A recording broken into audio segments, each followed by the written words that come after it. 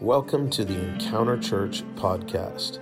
For more information about our church and service times, please visit revival.me. Enjoy the message.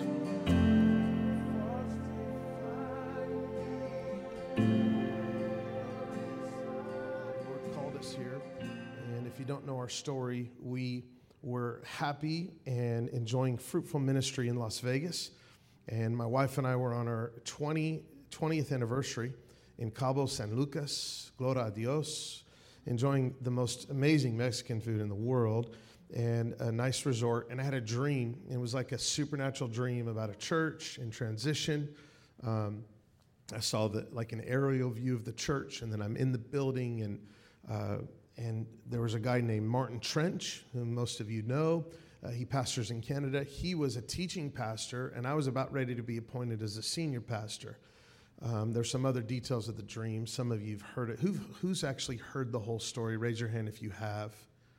Okay, now put your hand down. If you haven't, raise your hand. It's kind of hard. Oh, there's a lot of people that haven't. I'm not going to tell you the whole story, but basically had this dream. I told Martin, I said, Martin, had this dream. You were appointed as the teaching pastor at this church. I was being appointed as the lead pastor. I said, maybe you're supposed to move to Las Vegas. And he laughs and, messages me back. He said, well, it's cold here in Canada, so I've been wanting to come to some warmer weather. But then he tells me, he says, hey, I think the Lord's on that dream. There's a church that I know that may be in transition, and it's in New York. And I hear a little bit more about it. And as things unfold, we felt like, okay, God is on this. There's something to this. So then we came here. And there were so many confirmations. It was just incredible. So the Lord called us out here supernaturally. We started hearing things about the city, the well of revival in the city. I remember texting a friend, Robert Sladen, and I said, the guy who wrote God's Generals, I said, hey, tell me about Rochester. I didn't know, and I feel like I should have known this because I love past revivals, but I didn't know the revival history here with Charles Finney.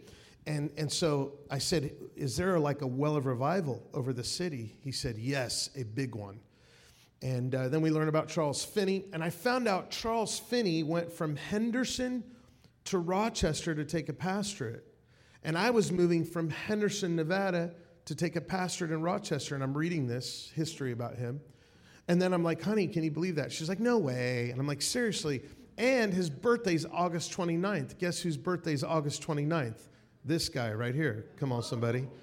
So there was all these confirmations, and we just felt the hand of God. My wife was hearing about the city just being like an apostolic center. I feel like Rochester will be known for a move of God as it was in the 1830s as a second great awakening. It will be known for the third great awakening, and that it will be known like when we say Toronto blessing. How many know what I'm talking about? The Toronto blessing. And I saw this. I saw Rochester revival. And one of the old, this is what I learned from Robert Sladen, one of the old reports that it might have been on one newspaper or something, it said, Rochester has had an encounter with God. And our whole background is we planted a church and God says, name it Encounter. And now there's a movement, and we have multiple churches in this movement, in this network. And we renamed the church back in September 20th. And so I'm just excited about the Lord's doing, and I just felt like sharing that with you, so I hope you enjoyed that. But I had such a wonderful time in Las Vegas. It was hard for my heart because when I landed, it didn't feel like home. But when I walked into the church, it felt like home because of the presence of the Lord and being surrounded by a second family. And seeing like some of my spiritual sons was really stretching to my heart. But I was really blessed to come back because now this is home. And it was my first time going to Vegas where it wasn't my home. I had to rent a car. It was so weird. I'm landing in Vegas and I have to go to the rent-a-car place. Who loves doing that? It's so much fun. And right now, everything in Vegas is cheap. So it's like there's a ton of people landing. The line to the rent-a-car place was huge. So that was just so much fun, right? And everyone's in a good mood. Of course, I'm being sarcastic. But I was so blessed to preach a message there that I felt like was a prophetic word for the church and the body of Christ, which I'm not preaching that message today, but I will in the near future. Today, I want to read out of John 14. Open your Bibles. If you have a Bible, just hold it up really high, real quick, really high. Come on. Now, those of you that look around the room. If you don't have, those are the real Christians. Come on, somebody. I just like to affirm those that bring a real Bible. Now, who has a Bible on a device? Hold your device up. Come on, your phone or whatever. Okay, if you have an Android, put it down. Nobody wants to see that. So I'm going to be reading from the New King Jimmy version. And I want to talk to you about the Holy Spirit. Now, when I say that, if you have a Pentecostal or charismatic or spirit-filled or full gospel background, notice I tried to cover all the labels. When we say that, a lot of times we think, oh, the gifts of the Spirit, which are wonderful, and experiencing the Holy Spirit.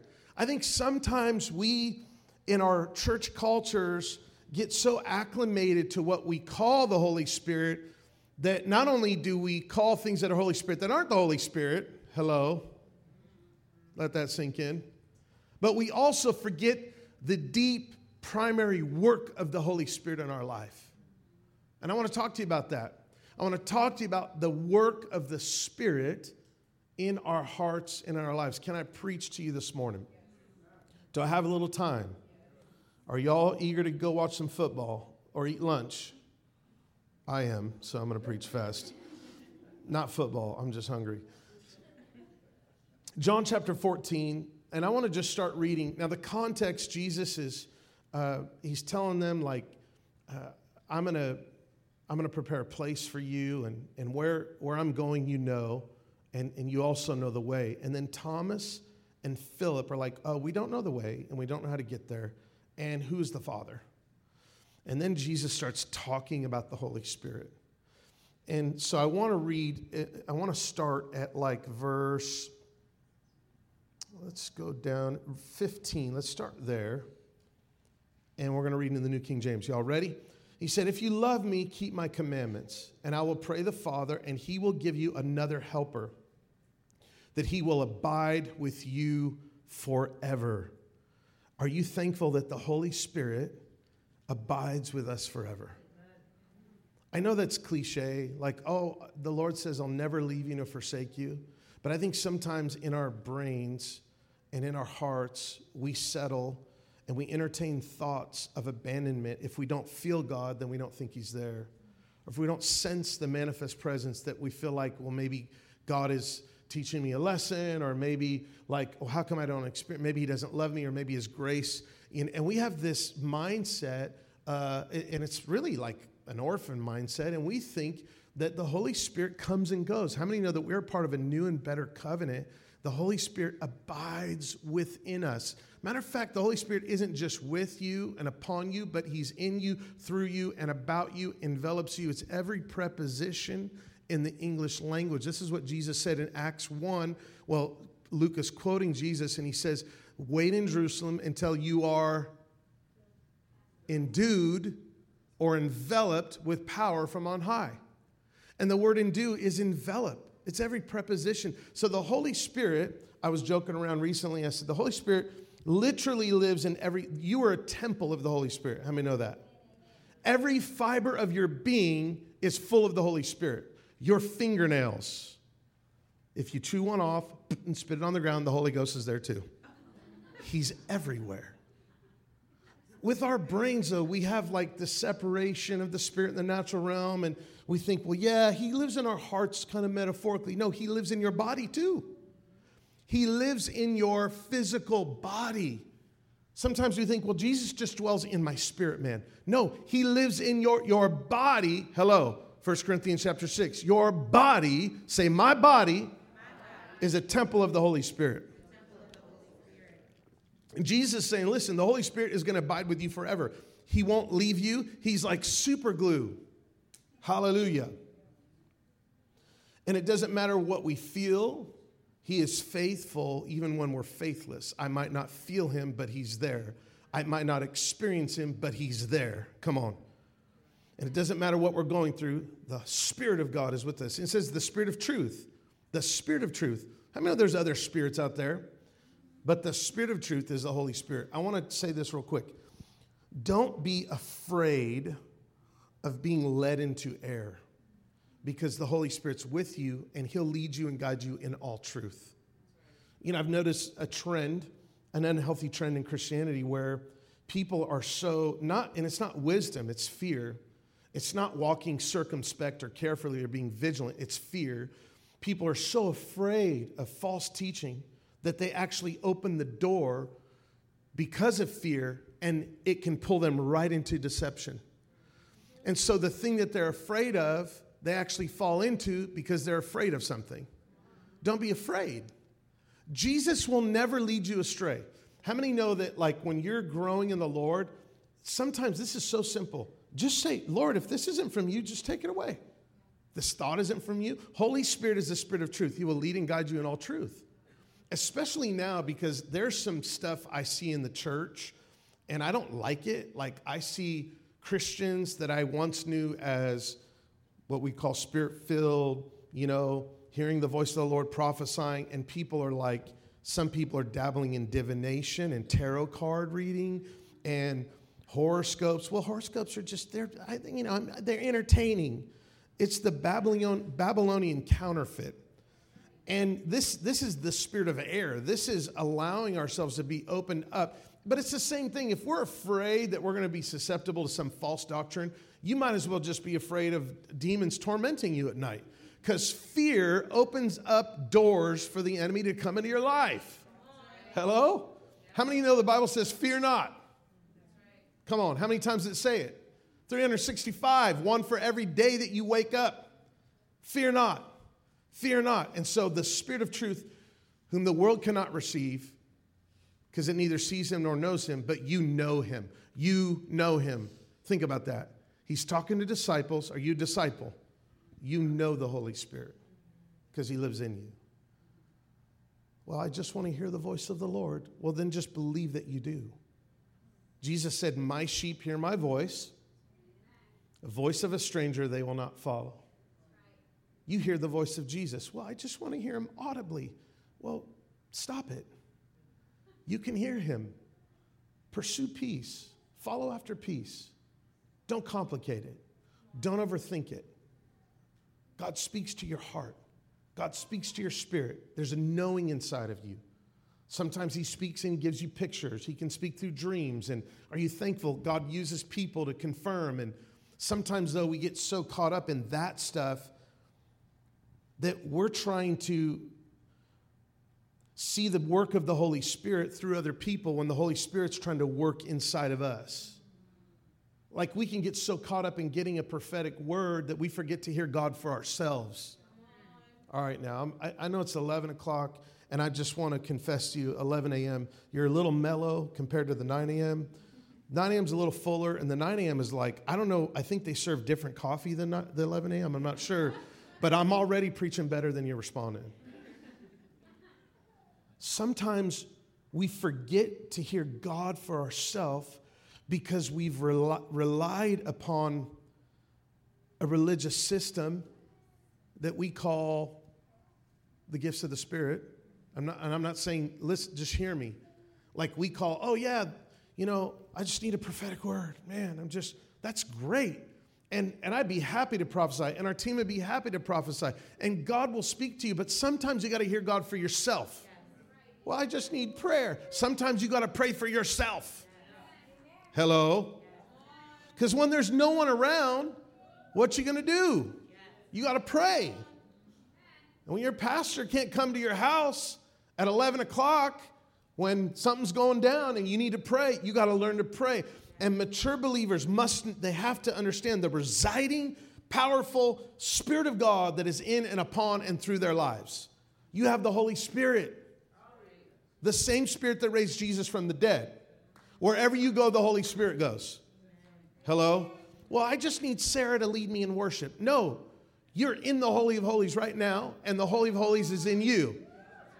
Take me past the outer courts into the holy place. Come on, help me out. Past the brazen. Okay, stop singing that old covenant junk. I tricked y'all. We don't have to go through the courts of prayer. We're not, there's no metaphor to this thing. The Holy of Holies, we're not entering into the Holy of Holies. The Holy of Holies entered into you when Jesus died and his flesh was torn and he took upon our sin, defeated the devil and defeated death. How many know the veil in the temple was ripped from top to bottom, and then our religiosity and orphan thinking stitches it all the way back up, and we have to pray for an open heaven. You don't have to pray for an open heaven. When you pray, there is an open heaven. Why? Because Jesus lives inside of you. Come on. Jesus, who's exalted above all principality and power, and he says in Luke 10:19, behold, I give you authority to trample on all the power of the enemy. Right. Not some of the power of the enemy. Well, Jesus is going to give us authority, but he might allow some demons to come in and torment us at night to teach us a lesson. Heck no. And since hell's in the Bible, I say, hell no. No, it doesn't work like that. And we don't have to stitch up what God has accomplished. We have access by one Spirit to the Father. You have authority over the enemy. Stop overthinking things and overcomplicating things. And then, we go back into this archaic religious mind like we're Adam and Eve hiding in the bushes again, thinking that God maybe changed his mind. His disposition towards you is love. For him to stop loving you would mean him stop being God, and that's not possible because God is love. Well, maybe he doesn't love me anymore. That would mean that God isn't God anymore, and that's not possible. God is always God and always will be God. Is God not eternal? But God is love in his essence. Love is not just an attribute of God. It is who he is. Father, Son, and Holy Ghost. I barely got through one verse. Y'all still need some coffee. Come on, somebody. The Spirit of truth. The Spirit of truth. The Spirit of truth. He says, but you know him, for he dwells with you and will be in you. I will not leave you orphans. I will come to you. In the heart of every human, in our fallenness, sometimes we slip back into this mindset that we're going to be forsaken.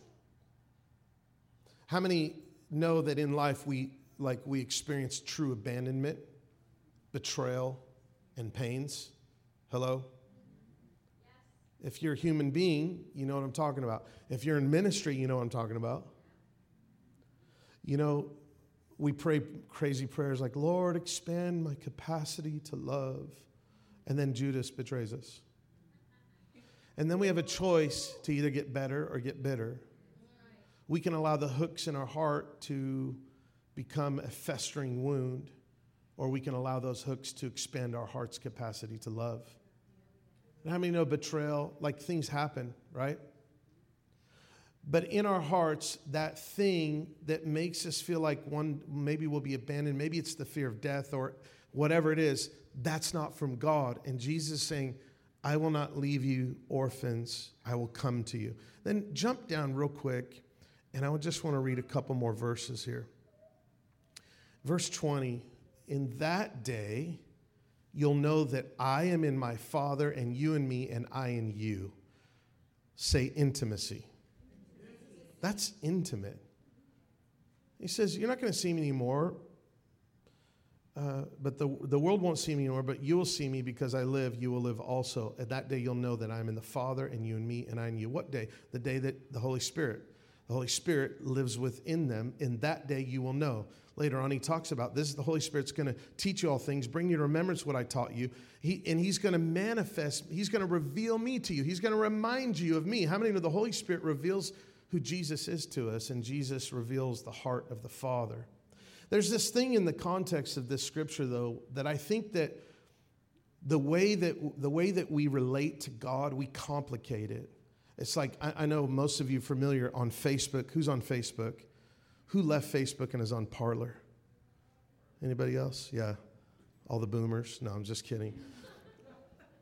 So on Facebook, most of you are familiar. If somebody's married, it says married, and it might connect the profile of the person. If you go to my profile, Zach Wexler, if you haven't added me, how dare you add me? Come on.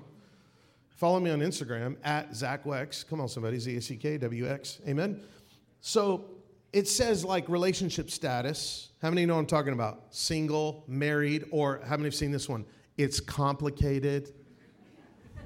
Who has that right now? We'll pray for you. It's complicated. Do you know that God's relationship with you is perfect, even though your relationship with him may not be?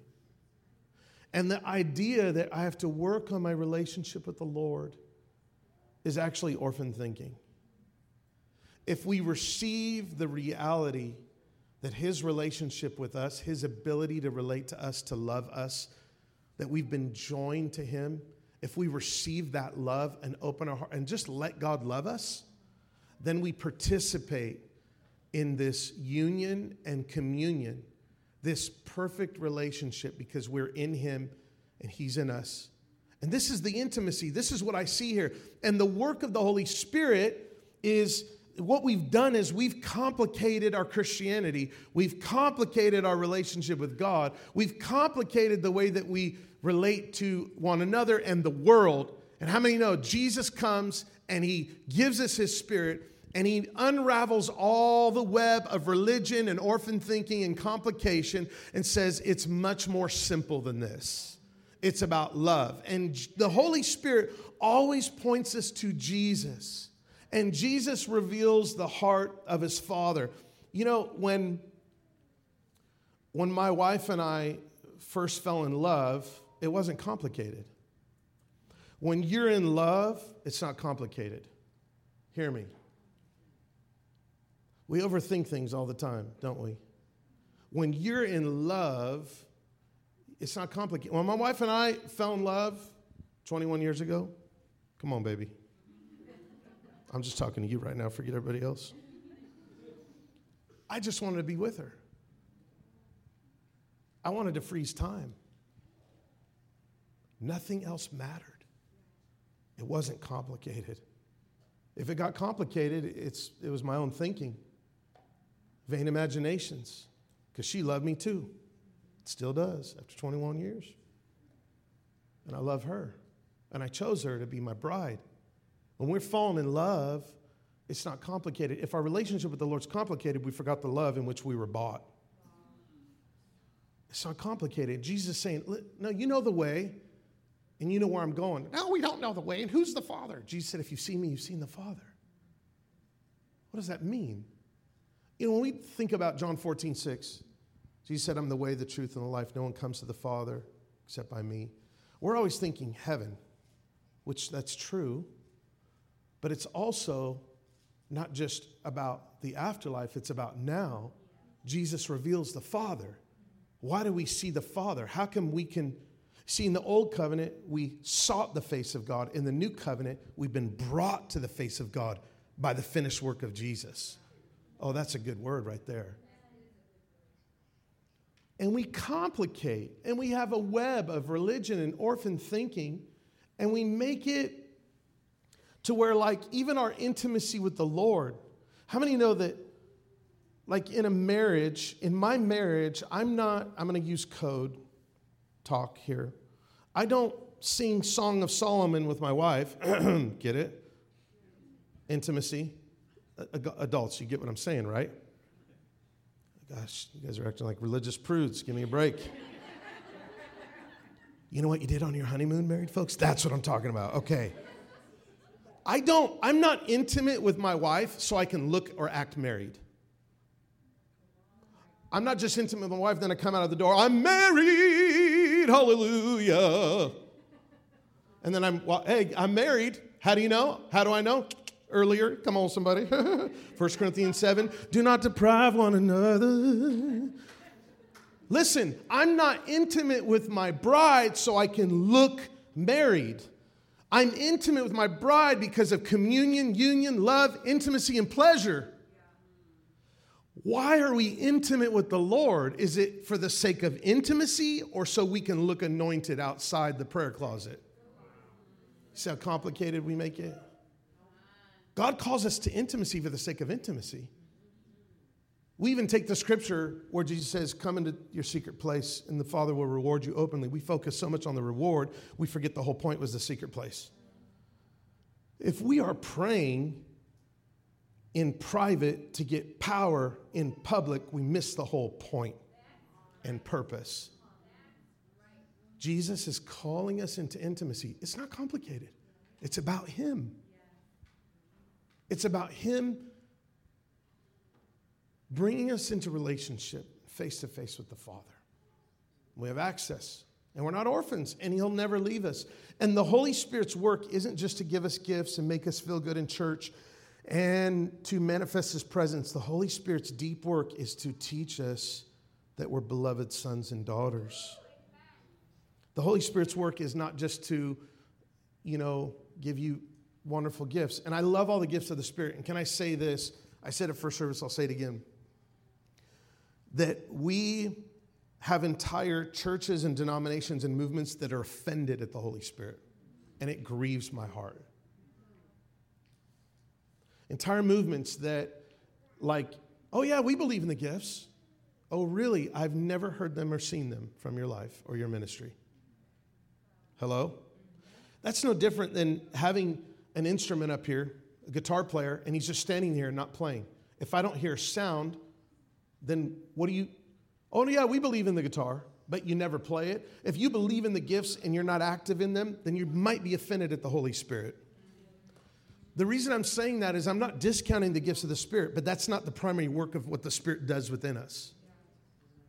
The Spirit, the Bible says this, the Spirit works deep within our hearts and spirits, and he teaches us that we are children of God. And listen, it's not something that just you arrive at and then it's like, I'm a beloved son, praise God. And, we could go to 10,000, I'm exaggerating, we could go to 22 Father Heart conferences and still act like orphans. The work of the Spirit teaches us that we're children of God. We're not intimate with the Lord to look anointed. The whole understanding of the anointing, check this out. The anointing, to anoint means to smear oil. When the Lord anoints us, it's something that he gives us. It's an authority. It abides. It's there. But it's the unique anointing, which is an expression of the anointed one, Jesus. But when he anoints us, how many know if I smeared my head with oil, my forehead would look what? Greasy. Probably looks greasy right now, huh? And how many know if I did that, it would shine? See, we're trying to be intimate with the Lord so we can shine, but if we're anointed, we don't need to try. He does the smearing and the shining just happens. In our whole church cultures, we think the work of the Spirit is just about the icing on the cake, but there's so much more to it. And we don't have time to jockey for position. We don't have time to work up the totem pole. Well, I just want to honor you, brother. We don't even know the difference between honor and flattery. Flattery will make you feel way more anointed than you really are. Honor will pull gifts out of you you never knew you had. And flattery is motivated by a love for platform and position and title.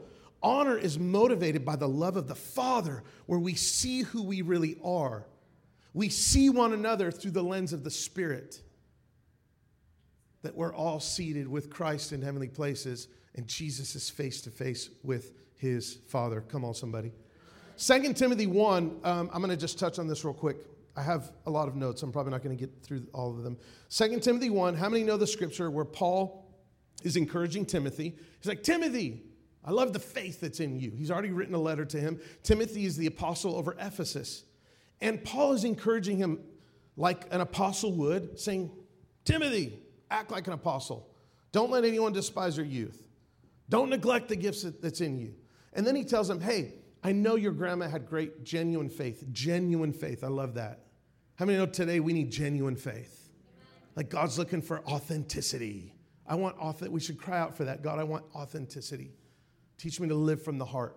He says that genuine faith in your grandma and your grandmommy, come on somebody, and in your mama, I'm paraphrasing, and that genuine faith that's in you too. There was an intrinsic thing that was passed down. Then he says, but remember the gift, the fire that you received when I laid hands on you. I want you to stir that up. A lot of times we just reflect on that as being a gift of the Spirit, and I believe that it could be. It could be the prayer language. It could be a lot of different things. But I believe it's the fiery love of the Father that Paul was asking Timothy to stir up. You want to know why? Because if you look back to the beginning of 2 Timothy, just jump there with me real quick. 2 Timothy chapter 1. He tells him in verse 3, I pray for you all the time. And Paul's not praying to look holy. He's praying because he loves Timothy. Come on, somebody. And then he says, I want to see you. I'm mindful of your tears that I might be filled with joy. And then he says, I remember the faith in your grandma, your mom, and I also persuaded that's in you. He says, I remind you, fan the flame that's in you. Fan the flame. For God didn't give you a spirit of fear, but power, love, and a sound mind. Say amen. But check this out. Verse 1, Paul, an apostle of Jesus Christ by the will of God, according to the promise of life which is in Christ Jesus. Verse 2, to Timothy, what does it say? A beloved son. 2 Timothy 1, 2. To Timothy, a beloved son. You notice it doesn't mention after this Timothy's dad. We don't know historically if he's dead, if he was an unbeliever, or if he left Timothy. But we do know that Paul looked at Timothy as a spiritual son. He said, Timothy, a beloved son. Now that's amazing to me because you see the love of God pouring through the Apostle Paul in the foundation of this letter. Before he says, stir up the gift, he says, you're a beloved son. Now when we understand that God is Papa, how do we respond? Abba, right? What's even more amazing to me is that it wasn't just Timothy calling him a beloved son, but he was resounding the very voice of the Father that spoke over Jesus in Luke chapter 3 and in Matthew. Come on, somebody. It's the same Greek word. When Jesus was coming out of the waters of baptism, what was the voice that he heard when the Spirit manifested in the form of a dove? It says the voice of the Father resounded and said, this is my beloved Son in whom my soul delights. The foundation of ministry should be based upon knowing our sonship, that we are loved by our Papa, not all the gifts and all the other fluff and stuff. Come on, somebody. And when we say stir up the gift, this is what I believe Paul's saying. Stir up the fire of God's love. Remember where you came from. Remember the faith that's in you. Remember what was imparted to you.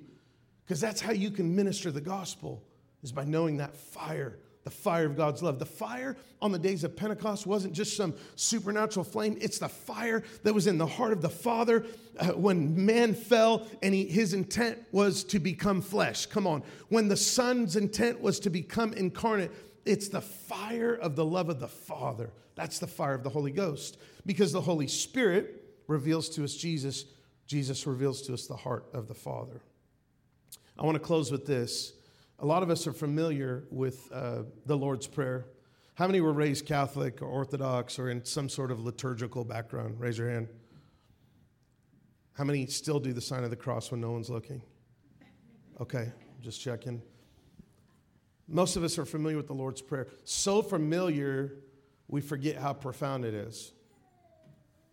Like if I started saying it, it'd probably be the Matthew version. The Luke version's a little simpler. The Matthew version was probably modified a little for a more liturgical flow.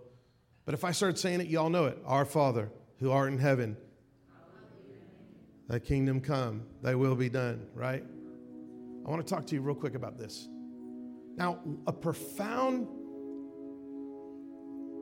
expression, or I guess what has been kind of exemplified in this prayer, especially the last few decades, is on earth as it is in heaven. Can you say amen?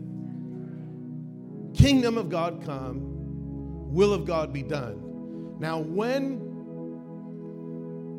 Jesus said, first of all, when a disciple asks a rabbi, teach me to pray, you know what he's saying? Show me who God is. Show me what God looks like to you. That's profound. You know where someone's at when you hear him pray. Hello?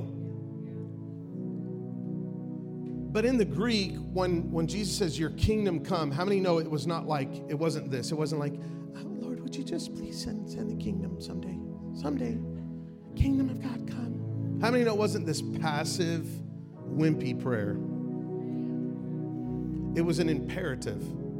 It was an authoritative declaration. Kingdom come. Now here's what I want to say. That's powerful in and of itself. Will of God be done on earth as it is in heaven. On earth as it is in heaven. On earth as, that's powerful, right? An authoritative. It's not just kingdom come. No, it's kingdom come. How many know we've been given the keys to the kingdom, to open doors that cannot be closed, close doors that cannot be, come on, bind loose. Why? Because all of heaven's behind us, right? But check this out. I think we missed the very beginning. Jesus revolutionizes prayer completely with the first words that come out of his mouth. We think the kingdom come was an imperative. I think the top of the prayer was even more imperative. Because in the Old Testament, the word Father was not really attributed to God in a sense of an individual talking to God as Father. It was only 16 times in the Old Testament, and it was a general metaphorical sense of God being the Father of Israel. But in the New Testament, you have 250 plus mentions of God as Father, and Jesus revolutionized prayer with one word, Father. You see the imperative. We want the kingdom to come, but we forgot the Abba. We want to stir up the gift, but we forgot the beloved Son. We want to take nations for Jesus, but we're still acting like people with a clanging cymbal, releasing a solo instead of a symphony. But when we allow the love of God to just take all that stuff away, uncomplicate, unravel. That's what it means to be undone in the presence of God. The Holy Spirit just unravels all the web of religiosity and the web of orphan thinking, and then we know how loved we are. And then true worship comes out. Worship and praise comes from a heart that's loved. We're not in the old covenant. We're not like, oh, I got to do some spiritual warfare and rend the heavens. No, Jesus did that. He defeated the devil. Hello? Well, I just have to, that's just how I pray. I like to yell at the devil. Well, stop yelling at the devil and talk to the Father because you're face to face with him. Oh, man. Pastor Zach, I love your message today. It's so good. Thank you. Thank you. I'm encouraging myself in the Lord. That's all. That's all I'm doing. The foundation of probably the most broadly prayed prayer is Abba, Father. Jesus spoke Aramaic, Abba. What does that mean? Papa, Daddy. It's a term of endearment, a term of reverence, and a term of affection. It is a term of respect, and Abba was an elder, someone that you dearly respected in the culture, but at the same time, they were approachable to receive affection from. And Jesus, I think this is why Paul in Galatians 4:6 and Romans 8 uses that word in the Aramaic, Abba. Because I think when Jesus prayed, Father, your kingdom come, Father, hallowed be your name, which, by the way, hallowed be your name is not keep your name holy, it is reveal who you really are. I think when Jesus started the prayer, he didn't get louder at kingdom come. It started with a roar of Abba, because it was a revelation that God is a good Father. Come on, somebody. And the foundation of who we are should start right there. This is why Paul says this. He says, when the Spirit comes in and indwells you, you cry out, Abba, Galatians 4:6, Romans 8, verses 16, I believe, through 18. The Spirit bears witness with our spirit that we're children of God. You see, what we hear is the same voice that Jesus heard when he came out of the waters. You are my child in whom, my beloved child in whom my soul delights. Matter of fact, when you're born again, that's what you hear. You hear it for the first time and you open your heart to that love. The other day, my son was preparing for my son David. He was preparing for, I love my kids, man. Sometimes I have to slow down and remember how important it is that I express my love and my affection to my kids. That's why sometimes during worship, I'll stop and I'll just pray for them. How many know it's so important that the kids feel like they're the focus of our love? Come on. That doesn't originate from you. It originates from the heart of the Father. So my son is getting ready to do a presentation at Roberts Wesleyan. He's in Roberts Wesleyan, and he's exegeting 1st and 2nd Timothy. And he gets up, and he's wearing this suit. I'm like, man, son, you look good. Come on, somebody. And then he told me later on, he said, yeah, Dad, it went well. My professor went on, and, he really encouraged me and affirmed me in front of the rest of the students. And he actually talked about something I said for 20 minutes. And I stopped, and I'm like, son, I am so proud of you. When I look at my kids, I cannot help but to just think of how amazing and awesome and I have the most beautiful kids in the world. I know you do too, but that's just how I see my kids. Come on, somebody. And I tell them all that they're my favorite. Because they are. I love them all the same, and they're all my favorite. And the heart of God's big enough that you're all his favorite. But in this moment, I'm like, son, I am so stinking proud of you. And he's wearing a suit, and I hear a whisper in that moment. Pay attention to these moments. And the Father says, imagine how proud I am of you. In that moment, I heard the resounding echo, or not echo, just the voice of the Lord again that continues to sustain, I believe, every heartbeat. You are my beloved child in whom my soul delights. Listen, close your eyes. Hear the voice of the Father right now and let it shatter the webs of orphan thinking and religion over you. Hear the Father. You are my child in whom I love. And the Father says to his sons, I'm so proud of you. You're amazing. You're so awesome. And he looks at his daughters and kisses his daughter's face. He says, you're daddy's girl. I love you. I love you. Hear the voice of the Lord right now over your life. You're not an orphan. The Spirit of God lives in you. Let the Holy Spirit speak to your innermost being, bear witness to your innermost being to tell you that you are a child of God. Lift your hands with me, would you? And just say this. Say, I receive the love of God over my life in the name of Jesus. The primary work of the Spirit, saints, is not just to give you gifts. It's to teach you that you're a son or a daughter.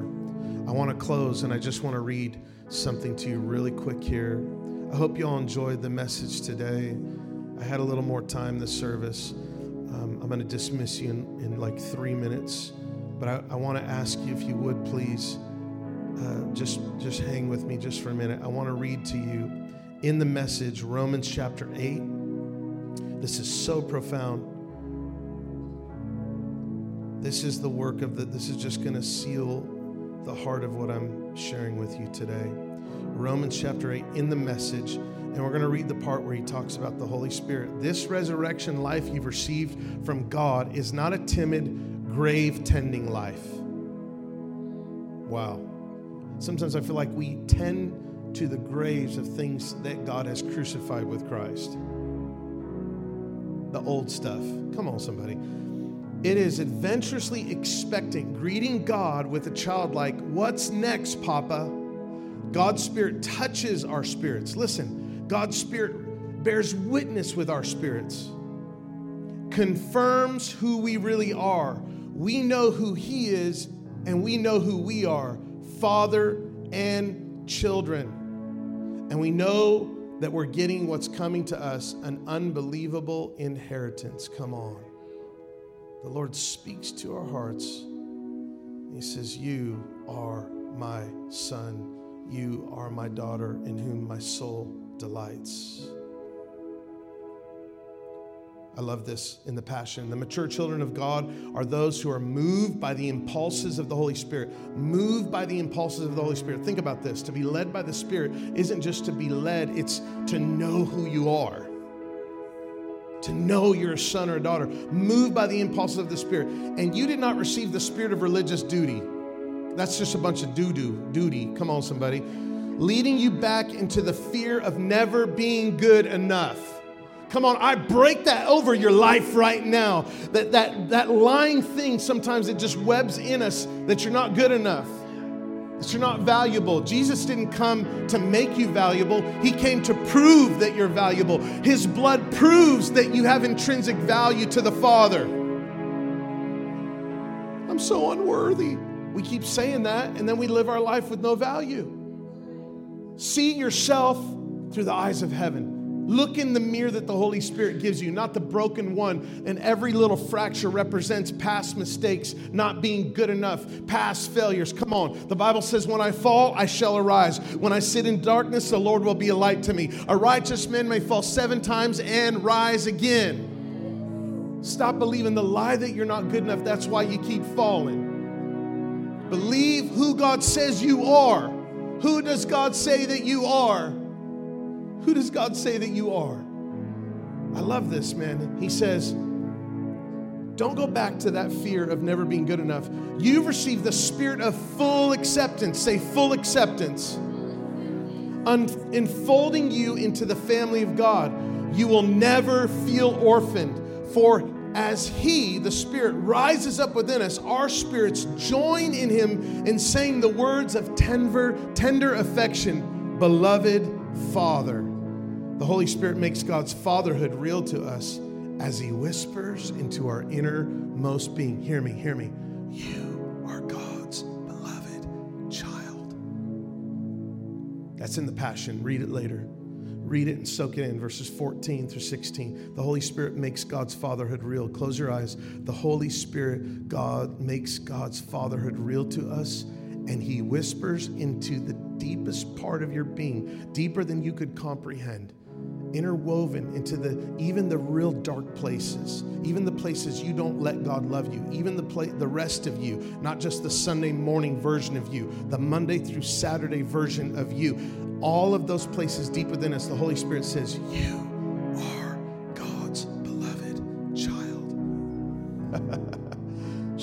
Man, we have such a reason to rejoice. Come on, saints. Lift your hands with me. I want to bless you one more time. Father, I just release right now the tangible, manifest presence. I release right now the reality that every person in this room is so valuable. I release you. I declare you are significant. I declare that every form of bondage, every shackle, every lie, right now, let the truth set you free. The truth of who God says you are right now. Say this with me. Say, Father, I believe who you say I am. I trust in you. Holy Spirit, you're leading me in all truth. And I'm discovering the truth of who you are and the truth of who I am. That I am your beloved child. I am your beloved, and you are mine. In Jesus' name. One more time, lift your hands up. Father, I just pray that every person in this room would know that they're totally accepted. I break off the fear of abandonment and the fear of rejection. Man, I could lay hands on everyone in the room right now. Fear of rejection and the fear of abandonment. Come on, how many feel like the Lord's just healing things inside of you? Just say, I receive it. I receive it. I pray these things in the mighty name of Jesus. Could you shout out amen with me? Amen. Would you seal it with praise? Come on, hallelujah. Hi, Pastor Zach here at Encounter Church in Rochester, New York. Hope you were blessed by that message.